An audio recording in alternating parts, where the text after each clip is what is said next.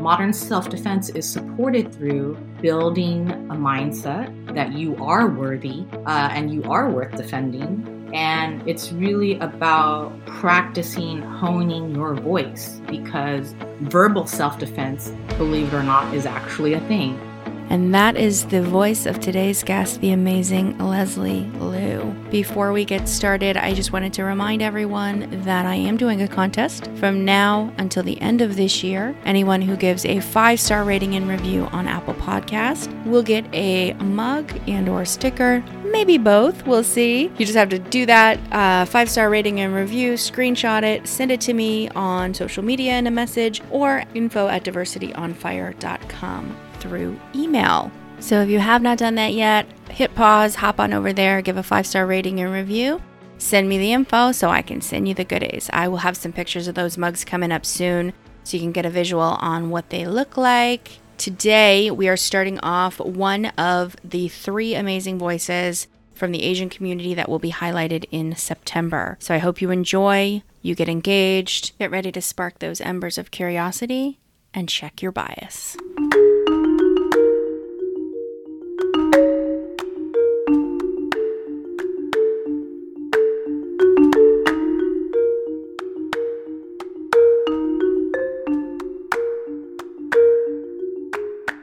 Welcome back to Diversity on Fire. Our goal is to inspire you to think more deeply and act with more knowledge and compassion. We'll do this by sharing our open conversations on all types of diversity-related topics.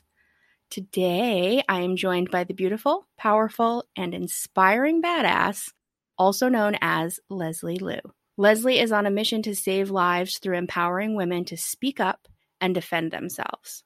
She's the founder of Reclaiming Your Courage and is a leading self-defense expert, facilitator, and coach. Super excited to chat with you. Welcome to the show, Leslie. Thank you. I'm fired up to be here. Ooh, I like it. I like that little spin. You're fired up to be on Diversity on Fire. All right. So the intro kind of gives a little bit of a tiny taste in your professional, what you've got going on professionally. But I want to start by getting a little personal. So would you share a little bit about your personal backstory growing up, maybe where that was, starting point, and then kind of what led you on this mission or led you towards this mission of helping women find their strength? Yeah, great question. So a little bit about me. I was born and raised in San Francisco. And at an early age, being the overweight girl, I was always bullied and picked on in school. And I remember just brutal beatings on the street where kids would do mean things and spit on me and call me names and, basically take items out of my backpack and just throw them all over the floor. And I've had these moments of coming home and bawling my eyes out. And my mom, who is not a typical Korean American mom, basically didn't like seeing me in that type of pain. And so she's like, you know what? Pack your bags. You're going to go to Taekwondo camp. She signed me up for martial arts early on in life. And she's like, you're going to learn how to kick the shit out of them. And so very early on in my young life, my mom really empowered me by starting on this martial arts journey. I love your mom. Yeah. So, I've been a martial artist for 20 years and started in Taekwondo and moved on to things like Shaolin Kempo and just have always been passionate about that. And so I like to bring that onto others in a modern way. But something else that happened very early on, shortly after those years of my mom starting me off in martial arts, was she also felt it was appropriate for me to go get in touch with my roots. I come from a multicultural family. So my mom is Korean. She predominantly raised me. My father is Filipino and Chinese. And my mom was like, look, you're a picky eater. You don't really know much about your culture and language. So I'm just going to fly you on a plane and you're going to go visit your relatives in this other country. So flash forward one summer, I'm 11 years old. I am on a camping trip with some family members. And one of my cousins, who was in college at the time, had a couple of friends join. And my the heart of my story really stems from this traumatic experience of being sexually assaulted in a vehicle during this camping trip. And I didn't know what had happened to me, and I felt a deep sense of shame and guilt because I somehow felt like I did something to solicit that. And people ask me, like, why didn't you tell your mom, or why didn't you tell your family members? And I say, my perpetrator specifically knew I could not communicate with my family. I was not fluent in the language. So I think that there's that element. I also think culturally growing up, you don't want to do, as an Asian American, you don't want to do anything to really rock the boat or bring unwanted attention to your family. And so I somehow felt that I would be bringing bad luck to my family. And I somehow felt like I was going to engage in some oppression Olympics. And what I mean by oppression Olympics is there's always, at least in my upbringing on the Korean side, there's always this like, well, you suffered, but it's not as bad as this. Like, what happened to me is so much more worse. And so I didn't want to go through that with my family. And so that really set me off for decades of mental health struggles, the inability to foster healthy friendships and relationships. I got really good at suppressing my voice and internalizing. And those things really started showing up later on in life when I started taking on corporate jobs. And all of this started connecting with one another and feeling like I wasn't good enough. I had this inner critical voice. And so when it came to being a worker bee, working in Silicon Valley and having people say really messed up things to me and, having pay disparity, like I was just trying to be the perfect Asian. Like I was trying to be a great student. I was trying to be a great worker. And part of that was like, I just didn't say anything. And so I really just got into this really dark, dark place. And I think that during a pandemic, those things get amplified. And so I really got sick and tired of being sick and tired. And so the one thing that I could always rely on to get me out of darkness was my knowledge of martial arts. So I really spent years unpacking with a therapist what had happened to me as a survivor and developing authentic language around like, well, how do I even talk about this with people in my life, my husband and everyone else. And so it literally took 20 to 30 years to even get to a place of vocalizing what had happened to me. And so now I have found a way towards a calming light. And I do that through modern self-defense.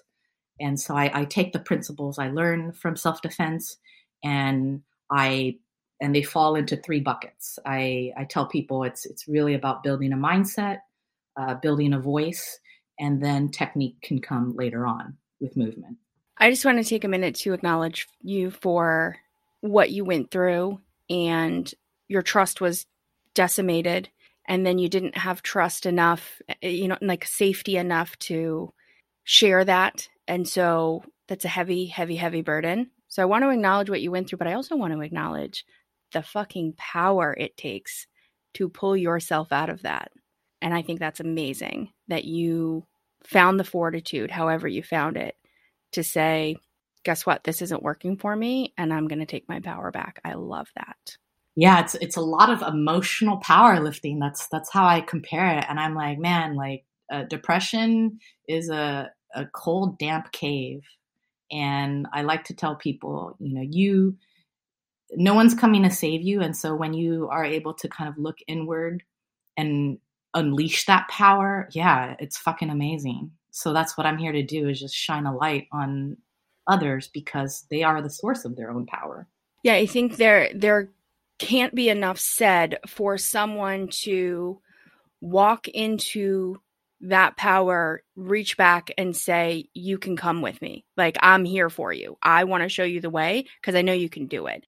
Because what is that as females collectively, and this is across in my experience, across all races, that we feel like why do we feel guilty? But where does this guilt come from? Like something that happens to us is our fault. Ugh, it makes me sick. But it certainly feels like it is a common thread. I would agree with you because I think you're absolutely right that I've talked to so many women from different cultures and internationally, and there is this element of tying our self-worth to how we defend ourselves. Like we're not worthy, so we don't protect ourselves. And when I talk to clients who are victims, verbal, physical, sexual assaults or whatnot, the interesting factor is there's actually sympathy and guilt for the attacker, right? It's like, well, why didn't, why I wanted to do this and I didn't. And I'm like, well, why didn't you? And it's like, well, I didn't want to scratch him, or I didn't want to draw attention to myself. Wow. Or, and that to me is when I started really paying attention to women's voices. And that's where I said, okay, well, traditional self-defense is definitely a great foundation, but we don't talk about this element, which is like the self-worth and the guilt, because I'm like, you cannot just teach a woman to kick a pad. I mean, you can, but there's nothing behind it. And so I really like to deep dive with women into this, like this mental state, because you've got to break through it and you've got to get out of your head. And then all the whole like kicking ass and learning how to do the other stuff comes later. Yeah. And I love that approach because you can be a powerhouse at kicking and taking people down. But in a scenario, if there's too much emotional attachment or fear of, if there's a worthiness issue, are you actually going to do it? Yeah. So that's exactly it. And it has nothing to do with like, people like to say fight, flight, or freeze, right? And some people will tell me like, well, I'm in good shape, like I'm healthy and do CrossFit and stuff like this. And I'm like, that's fabulous, but like an attack can take over 12 minutes. And so when you're exhausted, what do you do after that? And if your intention is to freeze, then how do you break yourself out of that to not get victimized? So it's so much more than just like health and fitness and, like I'm in really great shape. I like it's about the resiliency aspect. Yeah, there's a holistic nature to it. Like health, society for some reason decides that that's just what you look like and what you eat. But there is a huge mental portion of that I'm hoping, from what I've seen, it does feel like it's becoming easier for people to acknowledge that needs to be taken care of as well. That there's such a stigma behind it. And it has been for so long that we kind of ignore that aspect of it. Right. So I want to go back just when you were getting attacked, beaten up, when you were getting picked on, when you were getting hate spewed at you.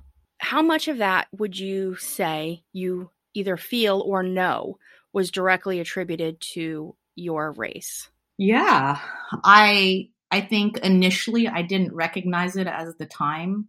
I just thought, oh, okay, well, it has to do with like my weight.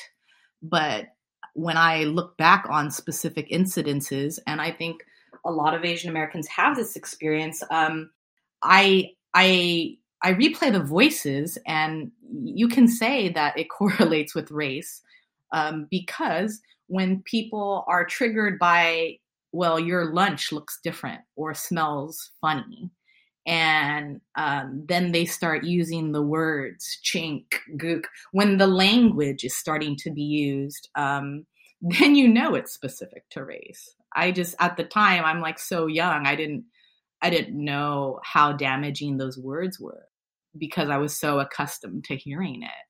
So now that we live in a time where we're starting to take more notice to how damaging these words are, yeah, like there's all this compounding trauma that stems from all this hate speech. And so I'm like, yeah, well, this is nothing new. People think that like hate crimes towards Asians is new because it's been amplified in the last year and a half. I'm like, this isn't new. For most of us, like we've experienced this ever since we've been in this country, whether you immigrated to this country or whether you've been born and raised here.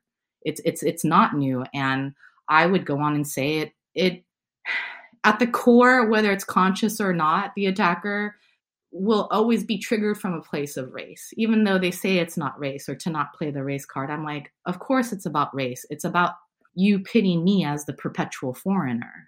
Right. You're different, which means you're definitely wrong. You know, there's something wrong with you because you're different than me is a common thread of fear. The unknown scares people so much. Why can't we just get curious? Can we just be curious rather than being hateful? But it's so much easier for people to be hateful, I guess. I don't know. What you said about the name calling, it makes me think of that old mantra when we were kids. We used to say, sticks and stones may break my bones, but words will never hurt me. We got that one wrong. That's real wrong because they definitely do hurt. And I can remember, and I feel a little bit silly about it, but I can remember things, really super simple things back to when I was a kid, when someone said a word to me or called me something, and I still remember it today.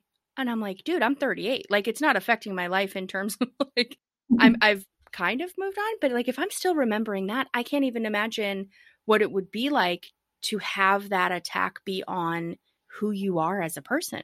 You're not changing. You are who you are. You know what I mean? So it's not like you can just step out of that. That's who you are as a person. And to have that directly attacked. Yeah, it just ruptures you at the core. And, you know, like I'm hitting 40 soon. And even though those words have been spewed at me, they are continued to be said to me. I think that recently I was on the Stop AAPI hate website reading statistics and verbal harassment being kind of the higher percentage of the types of attacks that Asian Americans experience. And yeah, like when you read these people's stories and the fact that a majority of the assailants are Asian American women, and that the same harmful language we grew up with is even more aggressive now, right? It's like, hey, this, but like with the word fuck in front of it, like it's more used as almost like a jab or a hook. And even though I'm kind of desensitized because I've heard it so much, doesn't mean that it's any less wrong or any less damaging. And I really try to empower people, especially in the Asian community, to hone their voice. And that's something that's also been coming out of my work as to like, it's not so easy to speak up. If your body reverts to training. And so if culturally we were brought up not to talk back and not to raise volume and not to make waves, then we have to start somewhere. And so one of the fundamental things I have to work on with people is, well, what happens when someone says, the chink word in front of us? Like, how do we respond to that? What are the words that we say to defend ourselves? And what are the words you say to defend yourself? And on that same note, me as a white female, if I heard that, what would you like me to say? That I've had conversations, and of course, this is all personal. You know, each you're not a monolith, right? What you say is not going to feel the same to every single person. But I'm always curious because I say aggressive. I'm not like violent in any way. So just to make clear, I'm not violent, but I'm aggressive. Like I will shoot someone down. Like, no, we do not behave like that. But at the same time, I want to be sensitive and not step on someone else's toes, right? I don't want to speak for somebody else as though they can't speak for themselves. Does that make sense? Or did I just turn in circles? No, I think there's a lot of great things to dissect there and it's a common question that I get. And I think that the first part of your question in terms of, well, what are the words you say, is specific to the individuals. And that's really what I spend a lot of time working on with my Asian American clients is, you're not going to use a statement. I could give you a list of statements to say, but if the language doesn't feel authentic to you, and you won't feel powerful in saying it. So it's really about helping them develop authentic language. And for some people, they want to be polite about it. They don't want to be aggressive. And so it might be, please leave me alone. Like, please just leave me alone. For me personally, it would be fuck off, but that's me. And that's because I've spent that time really kind of hearing my voice over and over again, and really getting sick of being bullied in that way. So I think for everyone, it really is, at this point for the Asian American community, I am like, it doesn't matter how it comes out. What is important is that you fight back, and it's okay to be loud. Like, I'll be loud and obnoxious about it. I'll get ratchet, but not all of us are comfortable in that lens. And I have a lot of Asian American clients who are like, God, but I wish, I want to.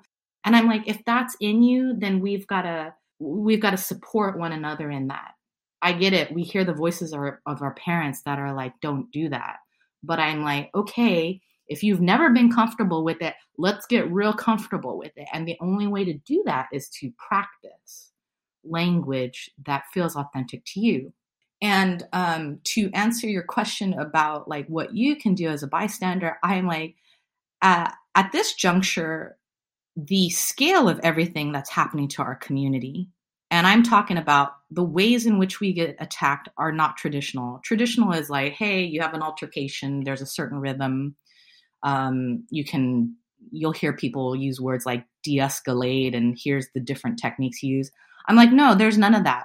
People are going straight into physical striking and stabbing people and resorting to violence. So at this stage, I would say for you as a bystander, it's not stepping on anyone's toes. You cannot, to be able to say to someone, that's wrong, or back off, or that's racist, like, that's what people need to hear. And it's this like, and that's what I'm saying. Like, I understand, like, people want to be polite and people don't want to also put themselves in harm's way. I'm like, but I would say now is the time to make it a point, because when I vocalize really loudly to people who've done racist things to me in public, it's almost like they're in a state of shock. Like, if I have someone who's attacking me and calling me something hateful, the vocalization piece is like so powerful. It's like 70% of it. I'm like, they're not going to physically attack me because like they're so shook that this Asian girl stabbed them in the front with her words. And so I think for you as a bystander, I'm like, you know what? I think at this point, the thing that I'd like to say to you, if you do see someone in the Asian American community who you'd like to intervene and you have that fighter instinct, speak up for them. Like, however rowdy you need to be, because they're grateful for it. Whether they explicitly state that to you or not, that gratitude will be there. And I think that's the right thing to do at this time. Okay, fair. I don't have a problem with worrying about being polite. I'm too unfiltered to worry about that. My concern is I don't want to take away someone's power. Now, if it is a situation like you say where it's gone straight to violence, yeah, there's absolutely no question in that. But I appreciate that response, because I think maybe sometimes we all just need permission to just not worry about all the noise of, oh, she's doing this because she thinks she's better and blah, blah, blah. Just doing it because it's the right fucking thing to do. Yeah. So, yeah. And I appreciate your level of like awareness and sensitivity to it for sure. But I think that right now there's some of that is allowing people to be a little bit frozen in the moment and to be quiet. And I'm like, you know what? Now's the time to get loud. You know, if you do step in and someone says something and be like, I really didn't need you to step in, it's like, okay, fair enough. But at least they know that you were trying to be an ally. So before we jump into, because we've kind of touched on your coaching and kind of grabbing people and bringing them to a place where they can find this strength and self-worth to stand up for themselves, because that's what we need. We need people to stand up for themselves regardless, right? But we just don't feel comfortable with it all the time. How did you find yours? How did you come out of all of the negativity? You mentioned at one point, you said something about depression.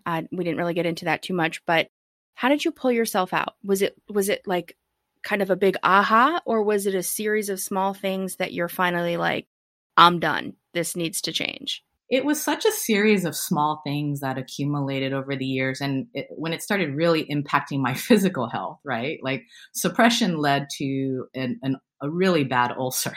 So there was a health like impact of not speaking up. That really impacted me for years. And my immune system had gotten compromised. Like I just was sick all the time and not sleeping well and losing my mind. And on the professional front, I am an executive assistant in my corporate life. And so a lot of it was just kind of being overly accommodating of people, but experiencing instances where I'm like, this is legit wrong, and the consequences that come with that. And so I got really sick and tired of that. I got really sick and tired of pushing people away, because it took me a long time to realize like I am worthy of love from community and friends and everything, and to not push that out. And I would say that the last piece of this is just being really lucky by being mentored by a lot of great people, whether that's coaches, professional coaches, and whether that is in the martial arts world. I'll give you an example. A breakthrough moment for me, being a martial artist most of my life and being a stand-up fighter, is not being comfortable on my back. Like that, the thought of that is like terrifying. Like, what am I going to do with a 200-pound person on my back?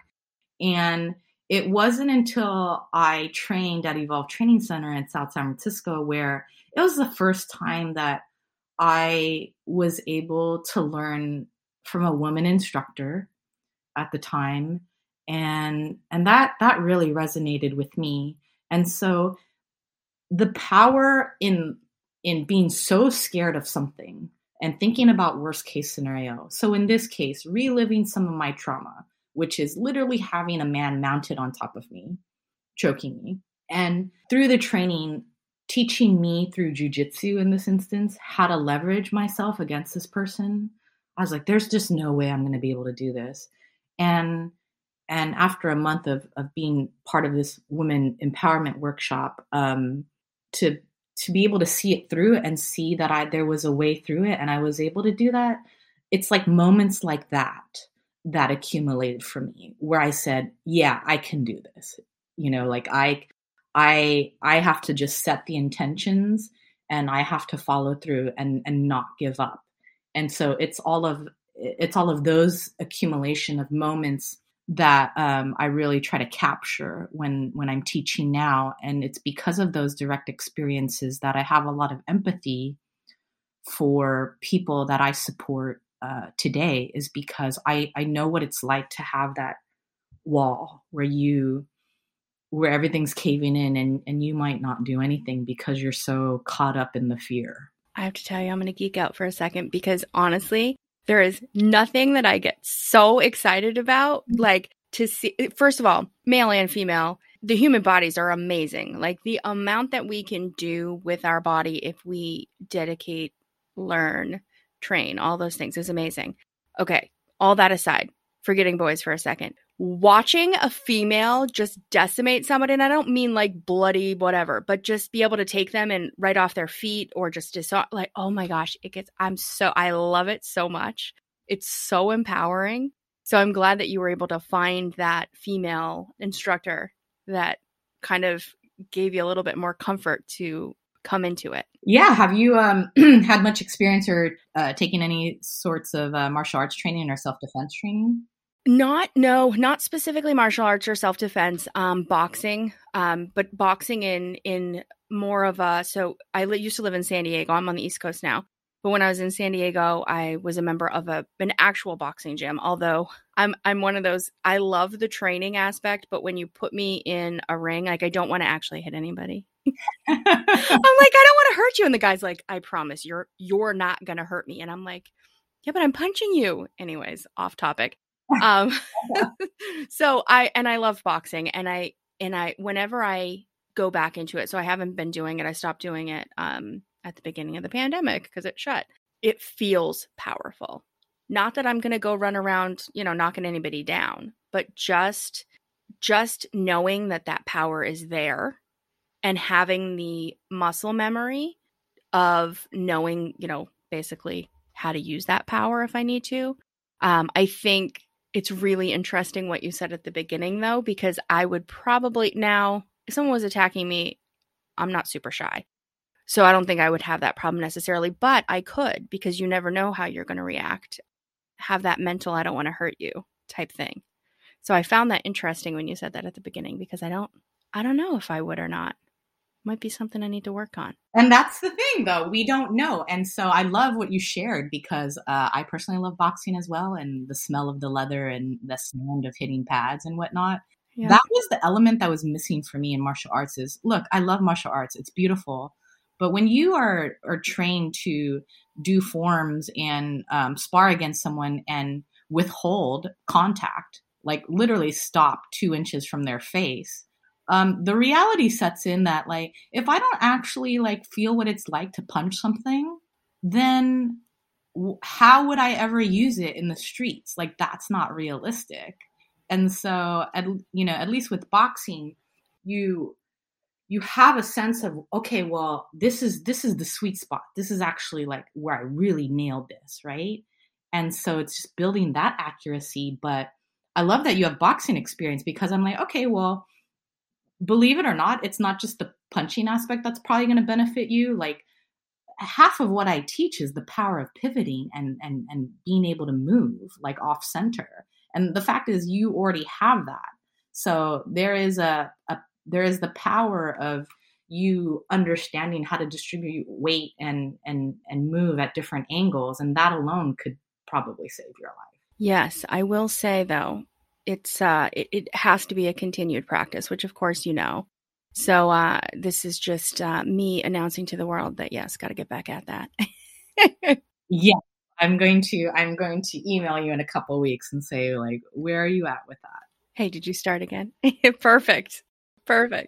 So what is so you came into your own, right? You decide you worked through what you needed to work through. And of course, you didn't say this, so I'm not trying to put words in your mouth. It's just, in my experience, it is always a work in progress. But you came to a point where you felt comfortable enough that you're like, okay, now I need to reach back. And so you are doing coaching, and you actually have a specific method that you at least start with, which consists of 3 pillars. Can you share a little bit about what that looks like?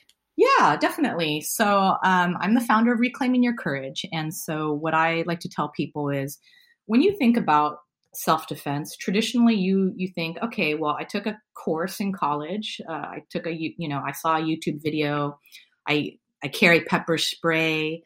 Maybe I took a course where I kicked the man in a padded suit. These are things that we've kind of, as women, have been exposed to, right? But what modern self-defense does is it elevates that. And the reason why we have to elevate to this other level is because the world we live in is changing. And so the way we have to defend ourselves has to evolve.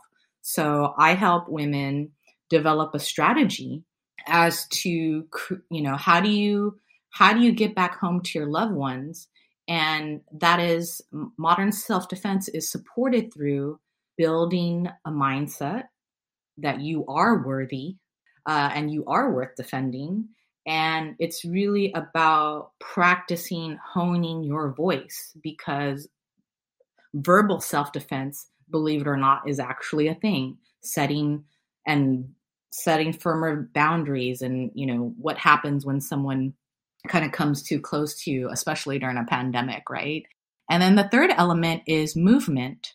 And I don't I tell people, like, I'm not someone who is going to hold a pad for you and make you kick it like 10,000 times. Like, I'm not that type of instructor. If you would like a referral to something like that, great. I'm more interested in being with you and using your natural strengths. And what I mean by that is someone has to be able to see how you naturally move and be able to like help you develop a toolkit as to like, okay, well, what's relatable to me? What's practical? What can I actually use? How do I move? Like, I'm more interested in you accepting those like parts of you that are already naturally strong. It's not just about me teaching you a bunch of techniques. It's really like, okay, well, what works for your body? Because you might be better on the ground leveraging that more so than you are stand-up striking. Or you might be really good at stand-up striking more than you know. But being a self-defense coach is really helping you discover those strengths and how do you make that stronger and how do you develop a strategy and a roadmap when shit goes down and it doesn't go as planned. And that's the element here about modern self-defense is like, there is not one way to do something. Like if something doesn't work right, you've got to be able to have 3 other ways to attack the same problem or get out of the same situation, because it doesn't always work, especially if your attacker is much stronger and much larger than you. Like, it just doesn't happen like it does in the movies. Yeah, I'm picturing the movies, and it's like all well, this is a little bit extreme of what we would see in a modern attack, from like the sword fights, and they're always hitting at the same. That's just not how it works. Like, yeah, right. Or like, there's a lot of different things going on. Or just, you're in boxing, so I can say this to you. It's like the biggest thing that I broke down in my head was if you think that you're not going to get hit, you're playing yourself. Realistic street fighting is that to think that you're going to go without getting scratched or messed up is a fallacy. So you have to get really comfortable with understanding how to absorb a punch or a strike in a way that you're still standing. To me, that's more realistic. Is like, yeah, you're gonna get hit. It's about minimizing impact and being efficient and striking just enough so you can get away. This is not about like trying to be a superhero. Like, it's not a movie. It's your life. It's definitely not a movie. This is real stuff, people.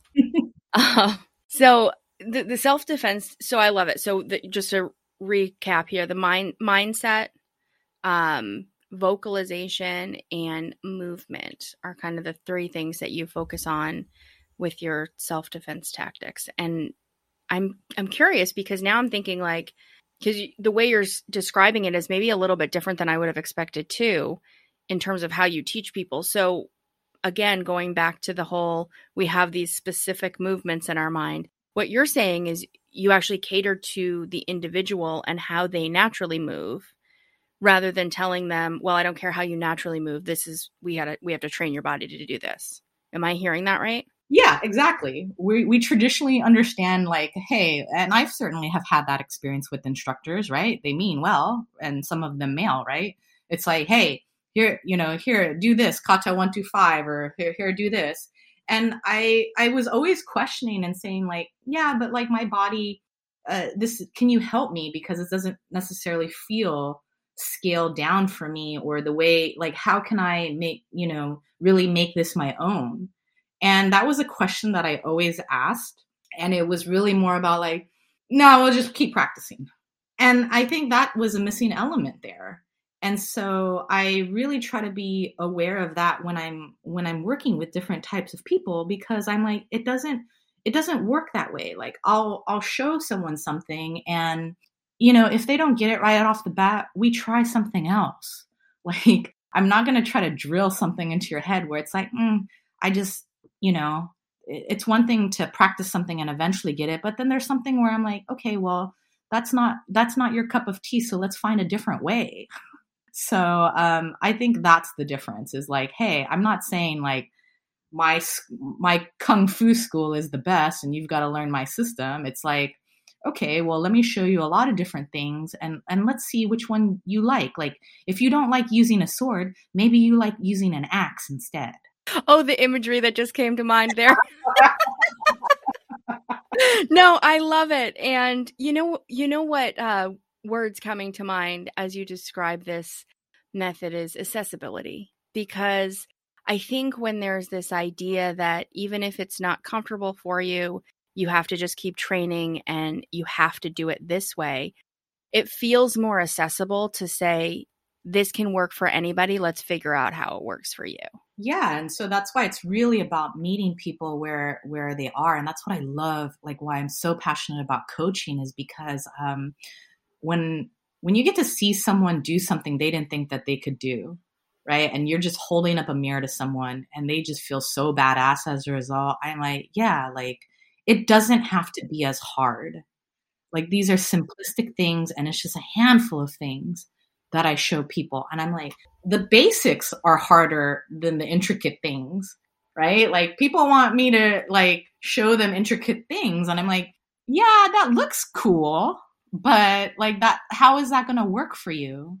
Or what are you going to do when you strike and you miss, you know? And I think that's what I love about what I do, because I'm like, no one is really asking those questions. And so I really like to be part of someone's process of is like, what's going on here? Right. Because I'm like, as much as people are like, well, then I would do this and da. I'm like, all the training in the world, you can think that is going to pan out a certain way. Right. And it's the same thing with self-defense is like, oh, well, I'll poke him in the eye and I'm going to kick him in the groin and and I'm like, okay, but what if you kick him in the groin and it doesn't faze him and now he's coming at you angrier?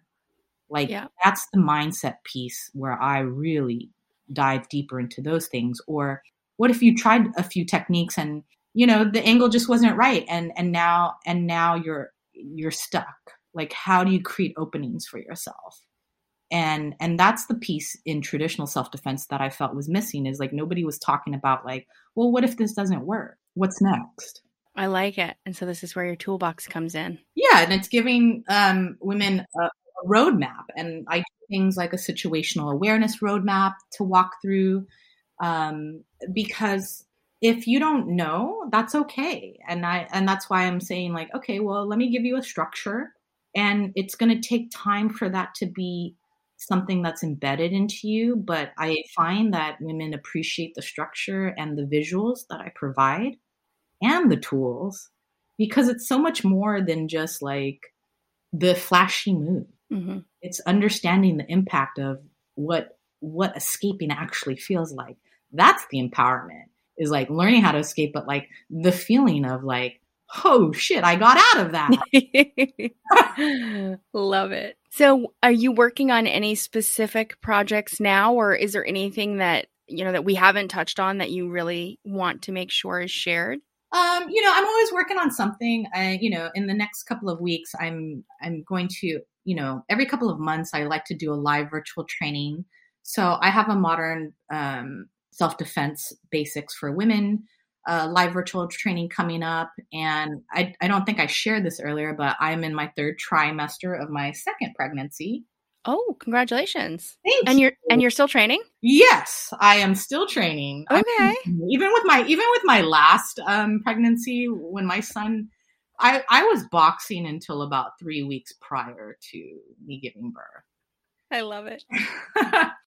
And that's the thing. I am working on sharing with people in my content. Like, I'm like, look, like, I'm gonna be real messy, right? Like, I'm gonna take you on this process with me. Like, these I have to train regardless, right? And even after the baby's born, how do I get my body back? And so I really want to focus on supporting moms, new moms, postpartum moms, because we still have to think about the same things. You still have to think about what happens if someone shoves you or grabs you from behind. It's just now I can't fall forward. I can't fall on my stomach. Yeah, there's even more dynamics, because then, after the baby's born, you're potentially going to have an infant with you. So now it's not just you fighting for you. Yeah, so I'm working on that. But I'm really excited for the modern self-defense class coming up because I love sharing with people practical self-defense. And for me, it's like, okay, instead of that pepper spray, let's learn how to strike with our hydro flasks. Let's learn how to strike with our cell phones. Let's, like, let's get into it. Like, let's do stuff that actually can work, and are not the typical, like, hey, put your keys in between your fists. It's funny. We did an episode, oh gosh, I can't remember. It was back in March. Doesn't really matter, but we had, females out walking around, and we were talking about that, of like that common idea. And just after we did that, you posted something on your social media with this tool. And I was like, well, I guess the keys aren't the best option. But that's what's amazing about what you do is you're sharing it. You know what I mean? So, when you know better, you do better, hopefully. So I certainly hope you got a tactical flashlight as a result of that. I actually did order one. I ordered one for my mom too, because she recently moved and she loves going on trails. Yeah. She's like, but I don't know if I can go on the trails by myself. I was like, listen, you're going to be able to do this. You are. You just push this button, and I tested it out on my husband, and he literally was disoriented and wanted to throw up. He's like, no joke. Like, I wanted to throw up like for an hour. Like, it's so bright. And that's just managing distance. And that's why, like, with my approach, I know that some people are down to get dirty and combat and strike, right? But I also know that people want to manage their distance. And so something like a tactical flashlight and vocalizing boundaries and using your voice is a very good way to do that. A lot of different layers, a lot of different options. So I love it. I want to jump into the final two questions. So the first one is, what do you want to share? What is one thing, and I'm sure there's many, but one thing that you wish more people would understand, or at the very least acknowledge, about your experience as an Asian woman in America?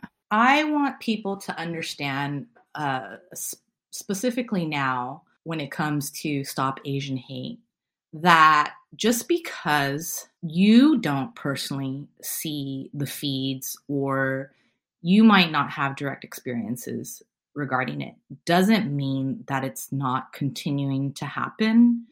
And that's the biggest thing I try to point out is, like, it's very painful as an Asian American person having to worry about your parents and your elders constantly and what keeps you up at night. Like, I've never had to worry about my mom going to the grocery store and getting attacked.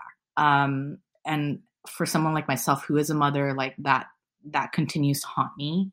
I want to break down that myth, because I've had people say to me, like, oh, it seems like it's getting better. I'm like, for who? Like, just because you don't see it? Like, it's happening because I know people who are getting attacked. And I'm very aware to know that it's escalating and it's continuing, to know that we as a community are still trying to figure out how to navigate it all and still trying to heal and to mourn through what has happened from things like the Atlanta shootings. It resonates with us deeply, like whether someone who is Asian is vocalizing it to you or not. I think just asking someone in your life who is Asian, like, I'm aware of these things going on, like asking them questions and really nurturing an environment in which leaving the door open for them to talk about it. Because I think culturally for me, it's like, hey, we don't want to burden anybody, but like, I'm trying to fight those tendencies. Like, I don't want to burden other people by like talking about it, but it's very real and it's very prominent, especially in the Bay Area and other major cities. And so the one thing I want people to know is to not minimize and say that it's less than or it's not happening. And my message specifically is to people in the Asian American community is, if it's uncomfortable to speak up, but now's the time that you want to speak up, like, to not hold back from that. And at this point, like, use your words as your sword and really go for it. Because if we're not good at it, like, that's fine, but we have to start sharpening those swords, because it's continuing to happen. So to really just make a conscious effort to hear your own voice. Because if you don't hear your own voice, you won't use it. I love it. Coming from where I'm coming from, I can speak to the fact that we don't see it as much. So I appreciate the thought of checking in with friends and making sure that that space is made and the trust is built so that we can dismantle this whole fear of sharing and dismantle this whole fear of guilt that, the victim guilt. We shouldn't be feeling guilty when things like anything happens to us. So the more we can foster that trust amongst each other, hopefully the more we can all become more comfortable sharing our truths and dismantling the BS that has continued for far too long. Yeah. And please lead with love. Like, ask your friends, because we have grown up in households and families where that wasn't fostered. You just don't talk about it and you weren't asked. So the fact that, people are asking the questions, like it gives me a bridge to be able to talk about it. I want to be able to talk about it, but if no one's asking me, that's just as damaging. Totally agree. All right. So the final question, what are 5 words you would use to describe yourself? Number 1, unapologetic. The second one, resilient. And that encompasses just bravery and courage. Third, love. Just that's what I lead with in every facet of my life. Let's see, that's 3. And then the remaining 2 would be loud. And the last one would be super weird. I would just say weird. Word.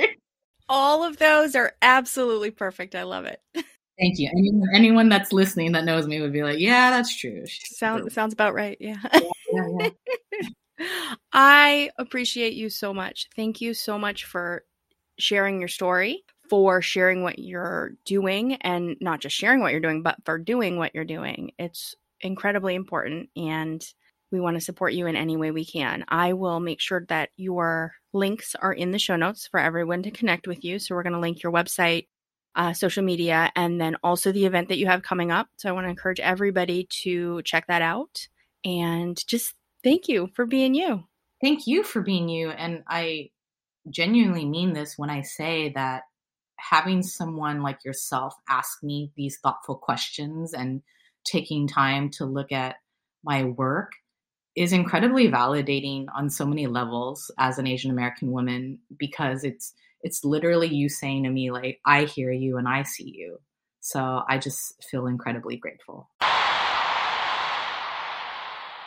Thank you so much for listening to another episode of Diversity on Fire. Don't forget to check the show notes for important links where you can connect with Leslie, check out her website, connect with her, and follow for more information. Also, connect with Diversity on Fire. You can do that on Facebook, Instagram, and Twitter. Our Facebook group is Facebook group Diversity on Fire. So do a quick search there. We would love to continue the conversation with you outside of this episode. And don't forget that 5-star rating and review so you can get yourself a free mug and/or sticker. Don't forget to hit subscribe wherever you're listening now so you never miss an episode, and please share the show with everyone you know so more people can join in these important conversations. I have to just set the intentions and I have to follow through and not give up.